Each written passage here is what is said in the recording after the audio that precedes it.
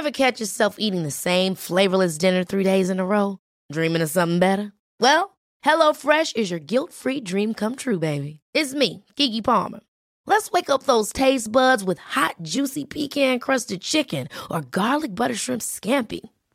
Hello Fresh. Stop dreaming of all the delicious possibilities and dig in at HelloFresh.com. Let's get this dinner party started. Hey, it's Ryan Reynolds, and I'm here with Keith, co-star of my upcoming film, If, only in theaters May 17th. Do you want to tell people the big news?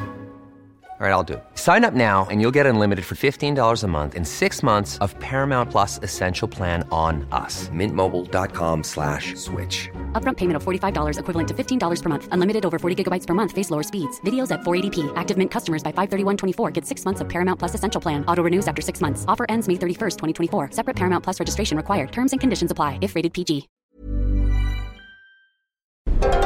Wow.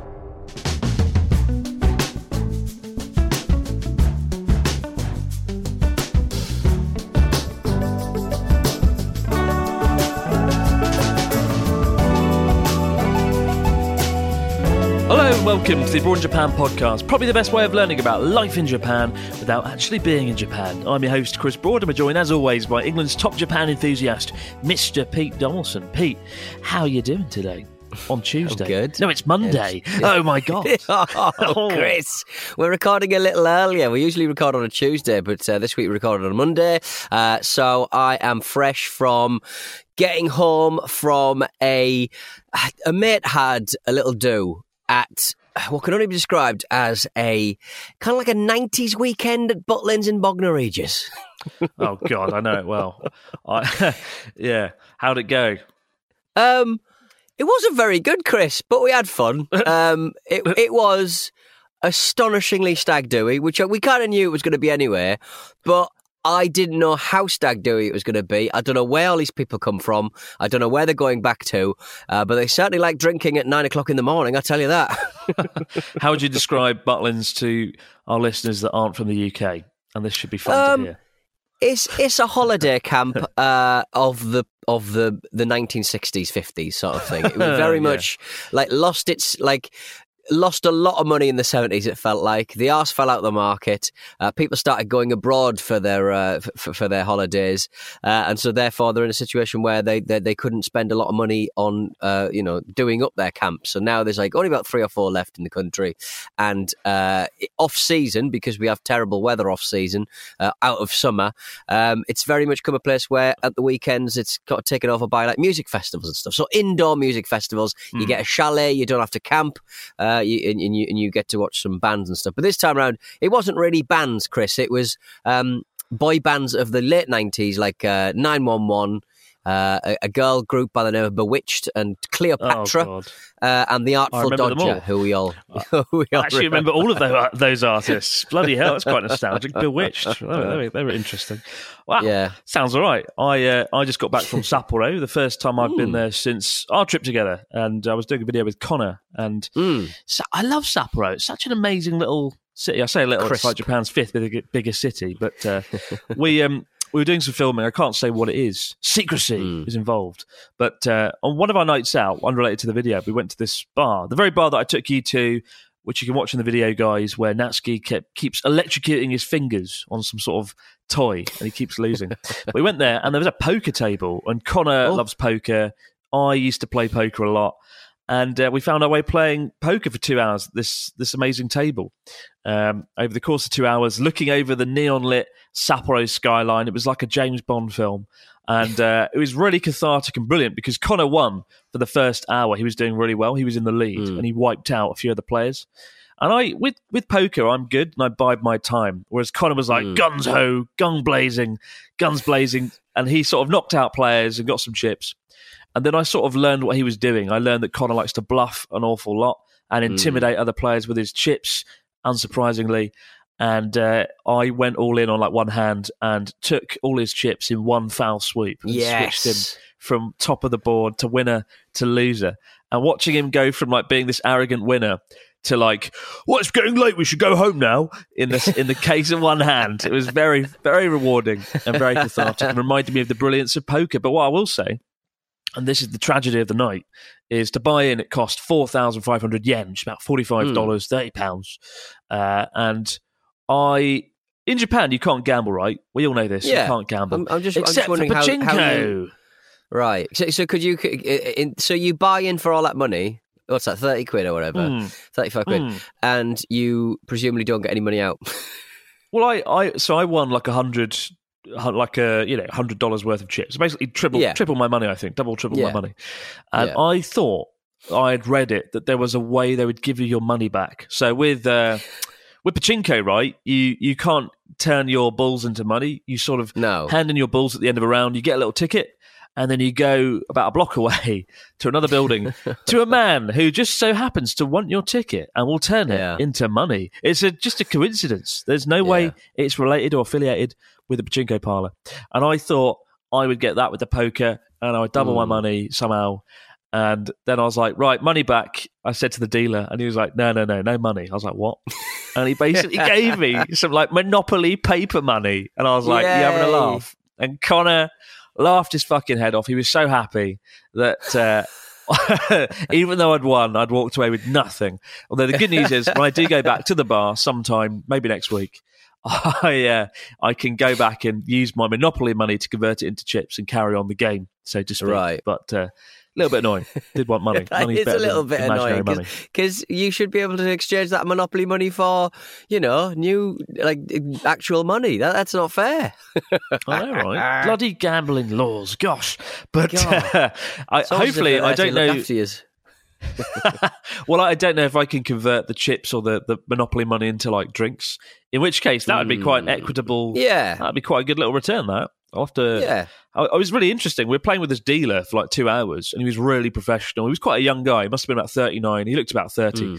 And I was like, "What do you do here?" Then he's like, "Oh, I'm the owner of the entire like building." I was like, "What?" He's like, "Yeah, I'm just the owner." I was like, "Are you sure you?" I was so like, I was a little bit drunk, a little bit confused. This man was the dealer, and I was like, "Are you sure you're the owner of this massive bar?" It was a big bar, they got like 20 members of staff. There was 100 people there. I was like, "Are you sure you're the owner?" And he was like, "Yeah, I'm the owner." He said, I just got bored working behind the bar, so I was like, let's have a poker table. And so he does poker every night. He runs the poker tables, and that's his new favourite thing. So if you go to Sapporo, if you go to Flair Bar, it's called, and you happen to see the poker dealer by the table, go and play and have a chat with him. His name's Shinya. Great guy. Yeah. And I'm sure I'll be back to take more of his imaginary money. We got a story this week from Dave, who says, "Hello, Chris and Pete. Greetings from Essex. You can come back here, Chris, but not all that bad, really." Oh, no, not Essex. All my friends are from Essex. I don't like Essex. Pete's in Essex right now. Anyway, after almost pissing myself with laughter at the sheer misery and pain that Chris went through on the latest Crane Game competition video with Connor, God, I hate that video, I thought I'd share an experience I had when I first went to Japan and played a machine in the Sega arcade in Akihabara. I saw at the front of the arcade there were these special machines that had very limited anime figures of the latest film of Evangelion. The idea of the machine was to put a metal rod through a hole to release the prize. Anyway, I joked to a friend that I was great at the Guitar Hero game and thus could win this easily with one go. Well, something crazy happened. Some crazy thing happened. I actually did win. Bloody hell.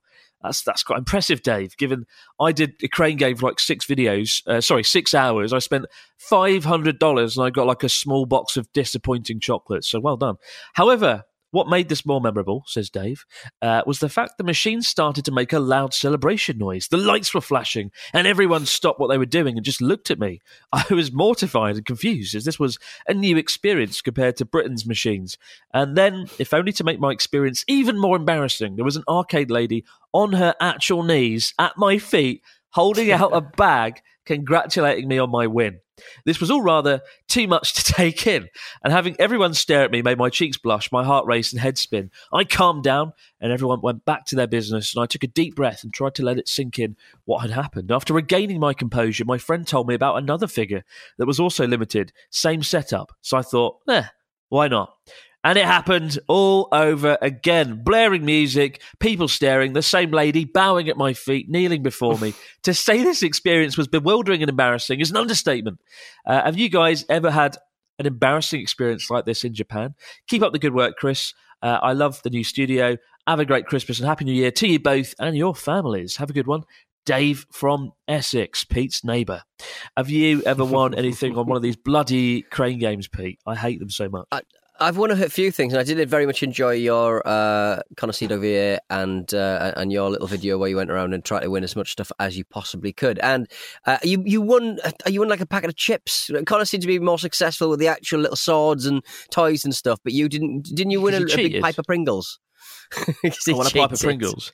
You won a big pipe of Pringles. In the video, what I didn't know at these crane game arcades is you can ask staff to sort of help you out and be like, "Oh, simasen, chotto tasukete," and they'll move the object slightly closer to the hole so you can get it out. What? And Connor was doing this. Exactly, that's what I said. And he's been doing this like 5 or 6 hours, winning like on an order of magnitude above what I was winning. And I was like, what are you doing, Connor? He's like, oh, you just ask them to help you and they'll do it. And it's like, fuck off. That's cheating. So naughty. That is cheating. Bastard.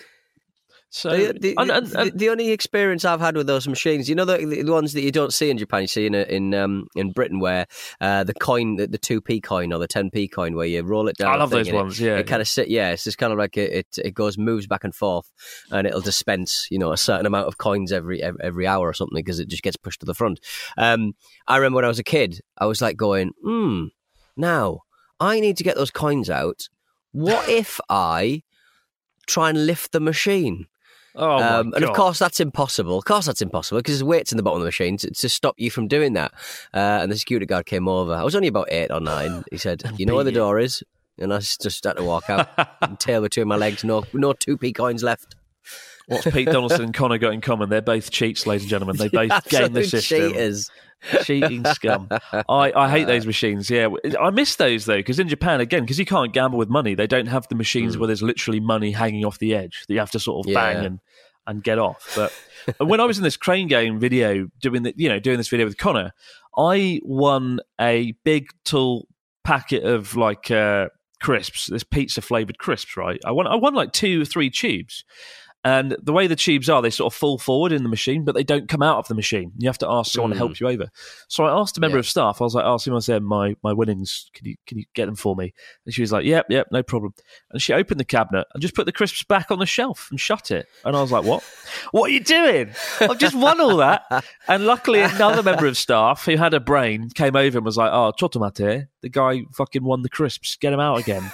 And it was just ridiculous. Another time, at the start, I tried to win this Curious George, who's some little weird monkey toy. Little monkey, yeah. I tried to win him for about an hour. I put in like $100 to win a little crappy monkey toy. And then the machine just broke and took all my money and didn't work. And so this poor woman had to come over and open the machine up. And while she was trying to fish out like $100 worth of coins, I just carried on playing over the top of her, which you can watch in the video. But it's not fun. I don't really enjoy crane games. They're fun for like 5 minutes, but this was anything but fun, and I don't want to do it again. Like I get physically sick at the sight of a crane machine, but I do want to play it back at the UK. And all this talk of gambling, I'd love to go to a casino and play poker in the UK. But people take poker so seriously, don't they? They have like you go to a poker table. I used to play at my university every Thursday, and like you go there with your mates for a bit of fun, hopefully win some money and have a good night out. But like, there's people wear like sunglasses and their hats are down. They've got like a baseball cap covering their face, and they won't like smile. They won't show any emotion. They're just there to win, and they never win because they take it too seriously. The thing about a lot of poker players is that it doesn't matter how good you are. You can, as a beginner, kind of bluff your way through the first few hands. Sometimes you can get absolutely. beginner's luck. It's one of the few kind of games like that you can just kind of go, I don't really know what I'm doing, and somehow win. Because my partner used to work on Sky Poker for like 5 years, where she just sit in a set and talk to poker professionals while the online players would be playing. And it was a really difficult job trying to make poker sound interesting for 5 hours ago. And she just kept doing that for ages. And I played her at poker, and I think I won the first 2 hands. She was an expert at it, and I was like, I don't know what I'm doing. He's nice. I like that. I like that king. He looks nice. God, you're my idea of a nightmare when it comes to poker. But I remember I was the same when I went to the poker club with my friends at university in my first year. I vividly remember winning the first time. Like a lot of money, and I didn't have a clue what I was doing. I was like copying the guy on the left of me. I was like, oh yeah, all in, yeah. I've got a king of hearts and an ace of nothing, and you just win. You can win, unfortunately. In the long run, you can't, but in the short term, you can. But there's nothing. There's nothing like less fun than playing poker with people that don't really know what they're doing, because then it just sort of ruins the atmosphere a little bit. And look at you gatekeeping, unbelievable. Gatekeeper of fun. That's who I am. You only want to play with winners. Outrageous. Speaking of winners, this week a Japanese train driver sued JR West, Japan's second biggest rail company, over some money for some wages they took of his. As we all know, in Japan, trains are never late, and when they are, it's a national scandal. It's always in the media. And a few years ago, I think 2020, train company JR West fined a train driver after a work mix-up in June 2020 caused a 1-minute delay to operations. A 1-minute delay! That's a pretty world-ending thing in Japan. I remember it was a national scandal when the train was like 10 seconds late. So 1 minute is end-of-the-world stuff. But this train driver, that was like half a minute early. People got really upset about a train that left half a minute early. That was the one we heard over here. End-of-day scenario. A train 30 minutes early. Who'd have thought it? But this train driver, right, he was docked 56 yen. Do you know how much that is, Pete? Do you know what 56 yen is? I think it's probably around 30 pence. And you only asked me that because I was drinking my coffee. For once, I'm actually drinking a coffee while we're on the show. Right. So this train driver, he got docked some wages for this 1 minute hold up. He got docked wages of 56 yen, which is 49 cents or 36 pence. Basically, to put it bluntly, it's fuck all. But he argued that from the distress that JR West caused him from this, he argued that it was bad for his mental health and whatnot. So he decided to seek some damages for the mental anguish caused by the ordeal. And the employee is seeking 2.2 million yen, $19,000, £14,000 over this whole debacle of having his wages docked 56 yen. Apparently, the unnamed man was scheduled to pilot an empty train to Okayama Station in the south of the country, but arrived at the wrong platform while waiting to take over from the previous driver. By the time he realised his mistake and had rushed to the correct platform, the transfer between the two drivers had been delayed by 2 minutes, leading to a 1 minute delay in the train's departure. So JR West, they docked him his money. They docked him 85 yen. 75 cents or 55 pence, but later agreed to reduce this monumental fine to 56 yen after he went to the Labour Standards Inspection Office. However, the employee refused to accept the reduction and has argued that the delay caused no actual disruption and the train was empty anyway. So he decided, give me 2 million yen, give me $20,000.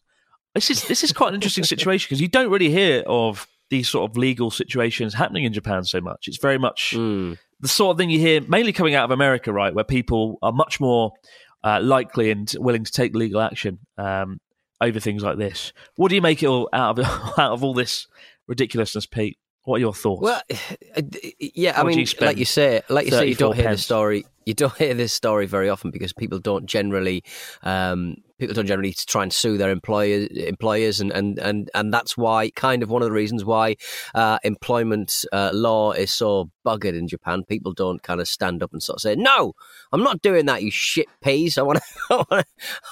That's not fair what you're doing," and it isn't fair. It's ridiculous, but I don't know what grounds he's trying to sue on through emotional thing because literally he was late for work, so therefore he knows what happens when you're late for work. He knows the situation that you're in if you're late for work. You know what those ramifications are and knock-on effects are.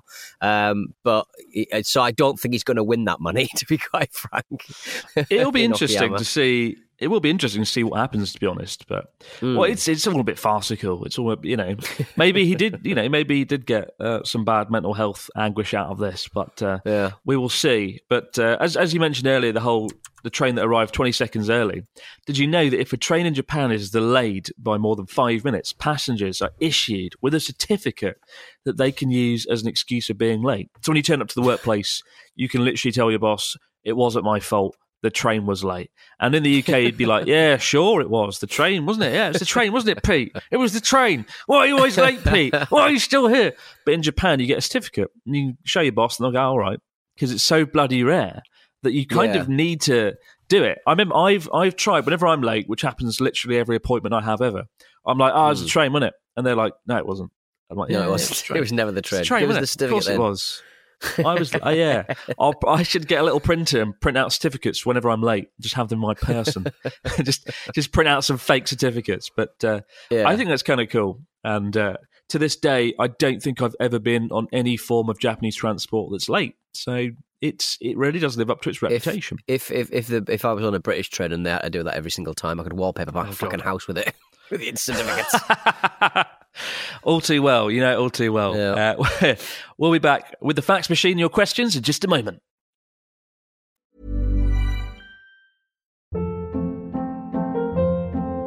Hold up. What was that? Boring. No flavor. That was as bad as those leftovers you ate all week. Keke Palmer here, and it's time to say hello to something fresh and guilt-free. Hello Fresh. Jazz up dinner with pecan-crusted chicken or garlic butter shrimp scampi. Now that's music to my mouth. Hello Fresh. Let's get this dinner party started. Discover all the delicious possibilities at HelloFresh.com.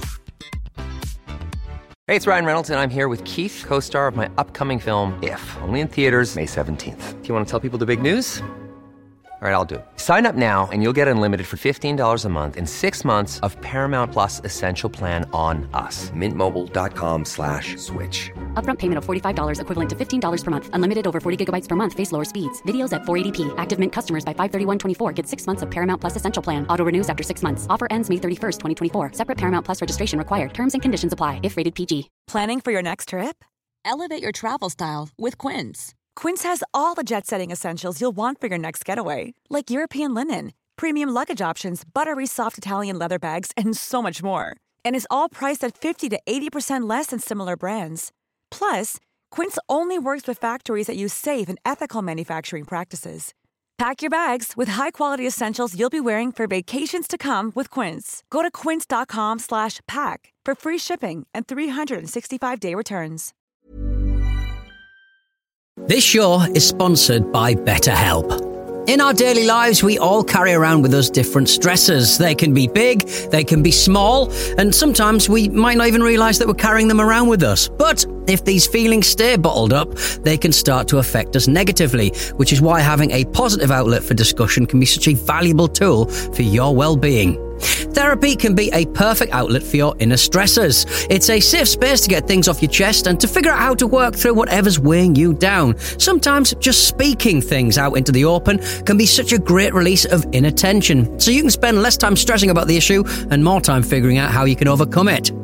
So if you're thinking of starting therapy, give BetterHelp a try. It's entirely online and designed to be convenient, flexible, and suited to your schedule.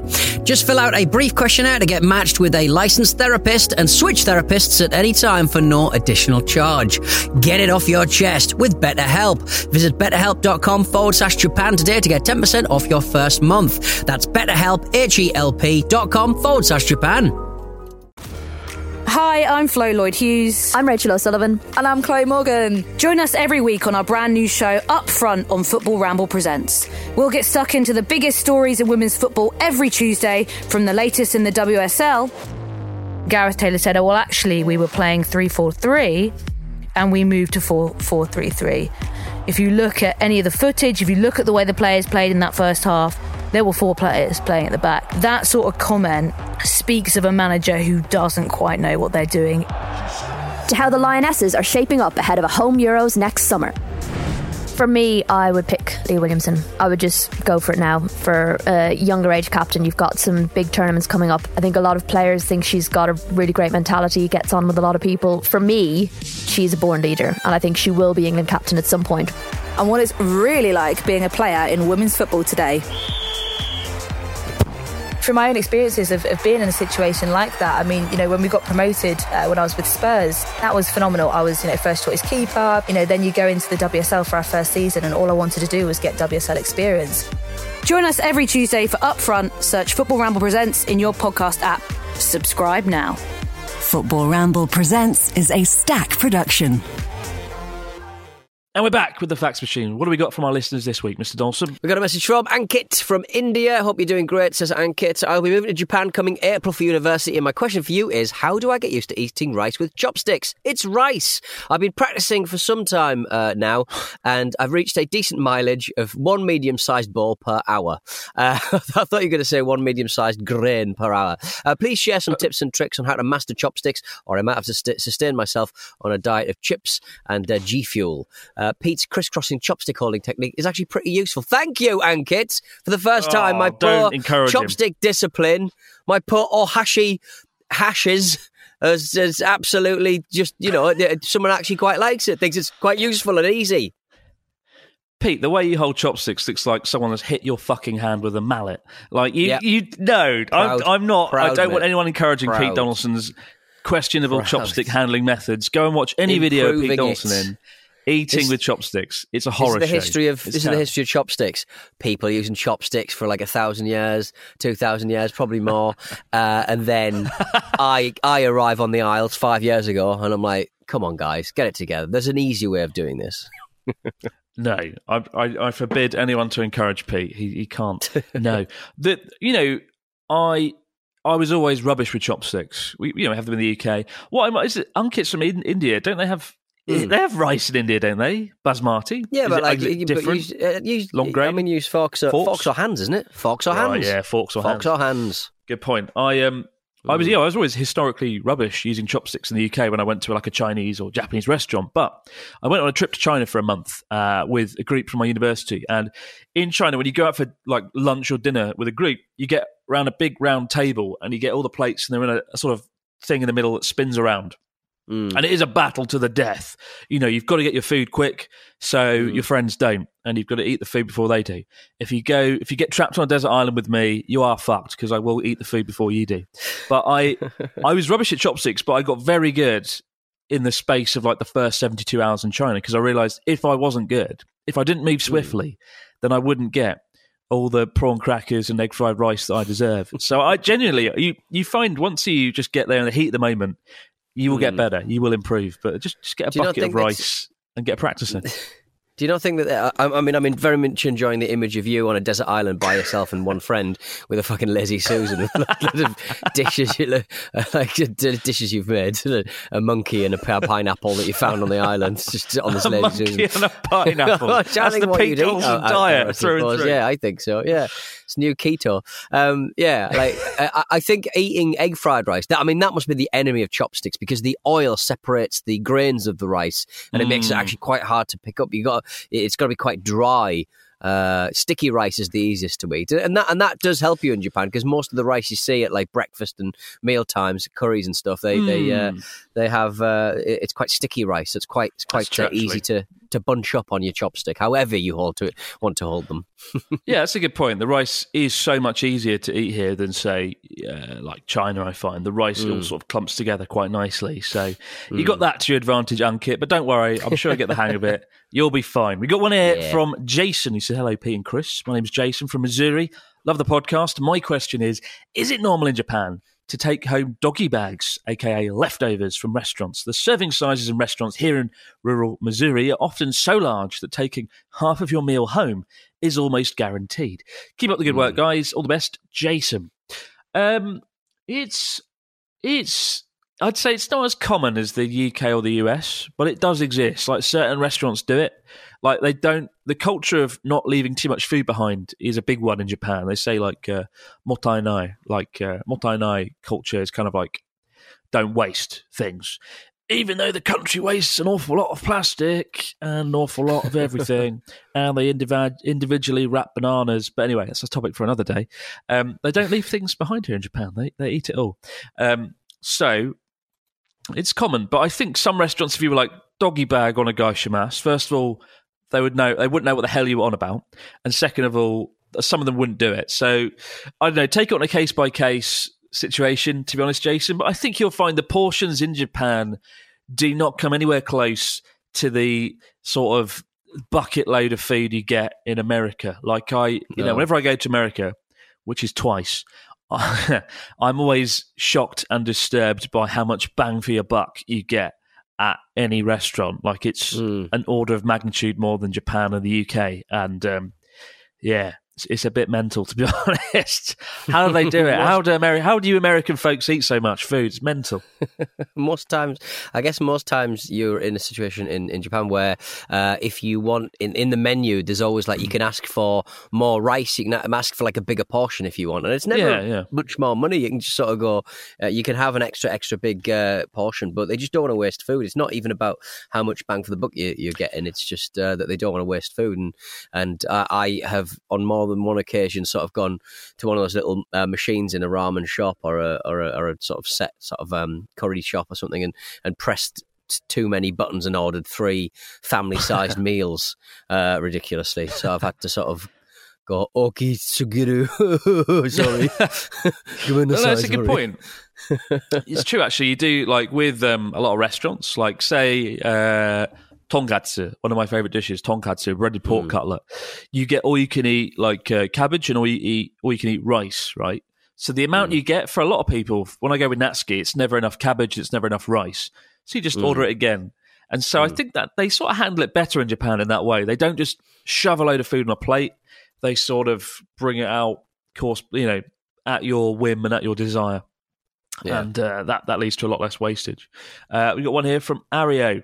I will let you handle that, Pete, because I'm going to have a sip of my cafe latte. Oh, latte. Dear Chris, what time did you get to bed this morning? I got to bed at 7 o'clock in the morning, Pete, because I was uploading a video about the Abroad in Japan studio, which we'll talk about in the next episode. But you know what? I feel alive, and I don't know how. You feel alive now? I'm just excited to be talking to you, Pete. It's the highlight of my afternoon.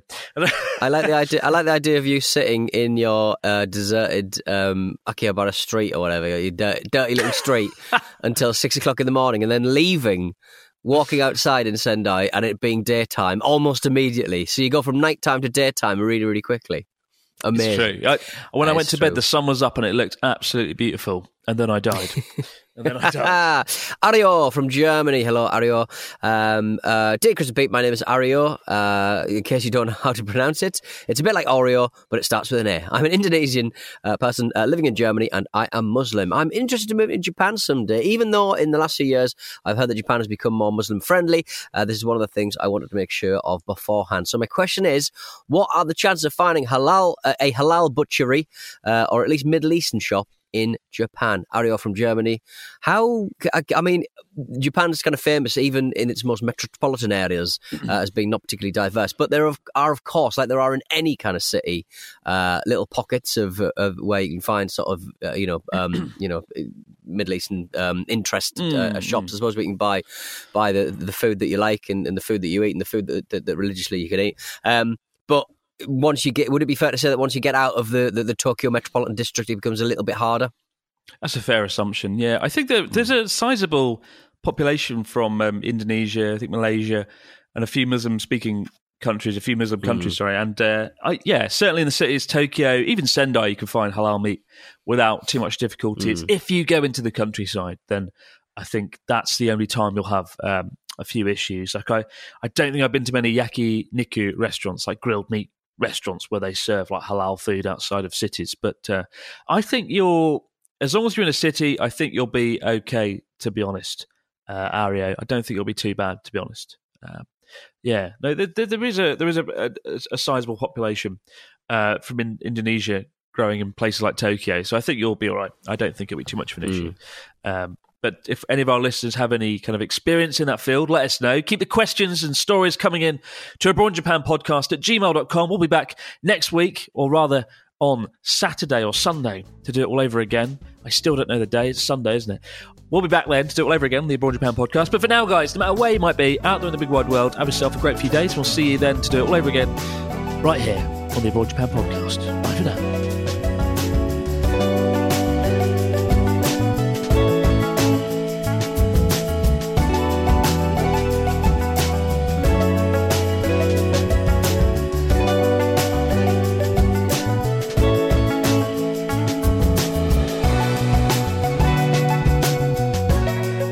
Abroad in Japan is a Stack production and part of the Acast Creator Network.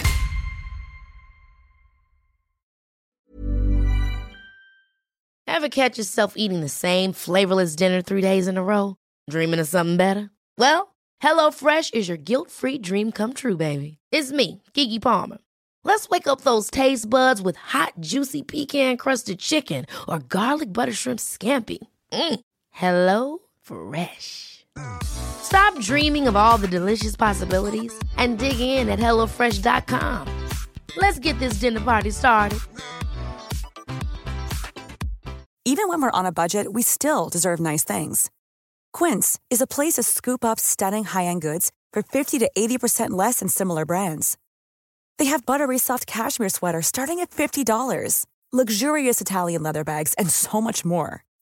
Plus, Quince only works with factories that use safe, ethical, and responsible manufacturing. Get the high-end goods you'll love without the high price tag with Quince.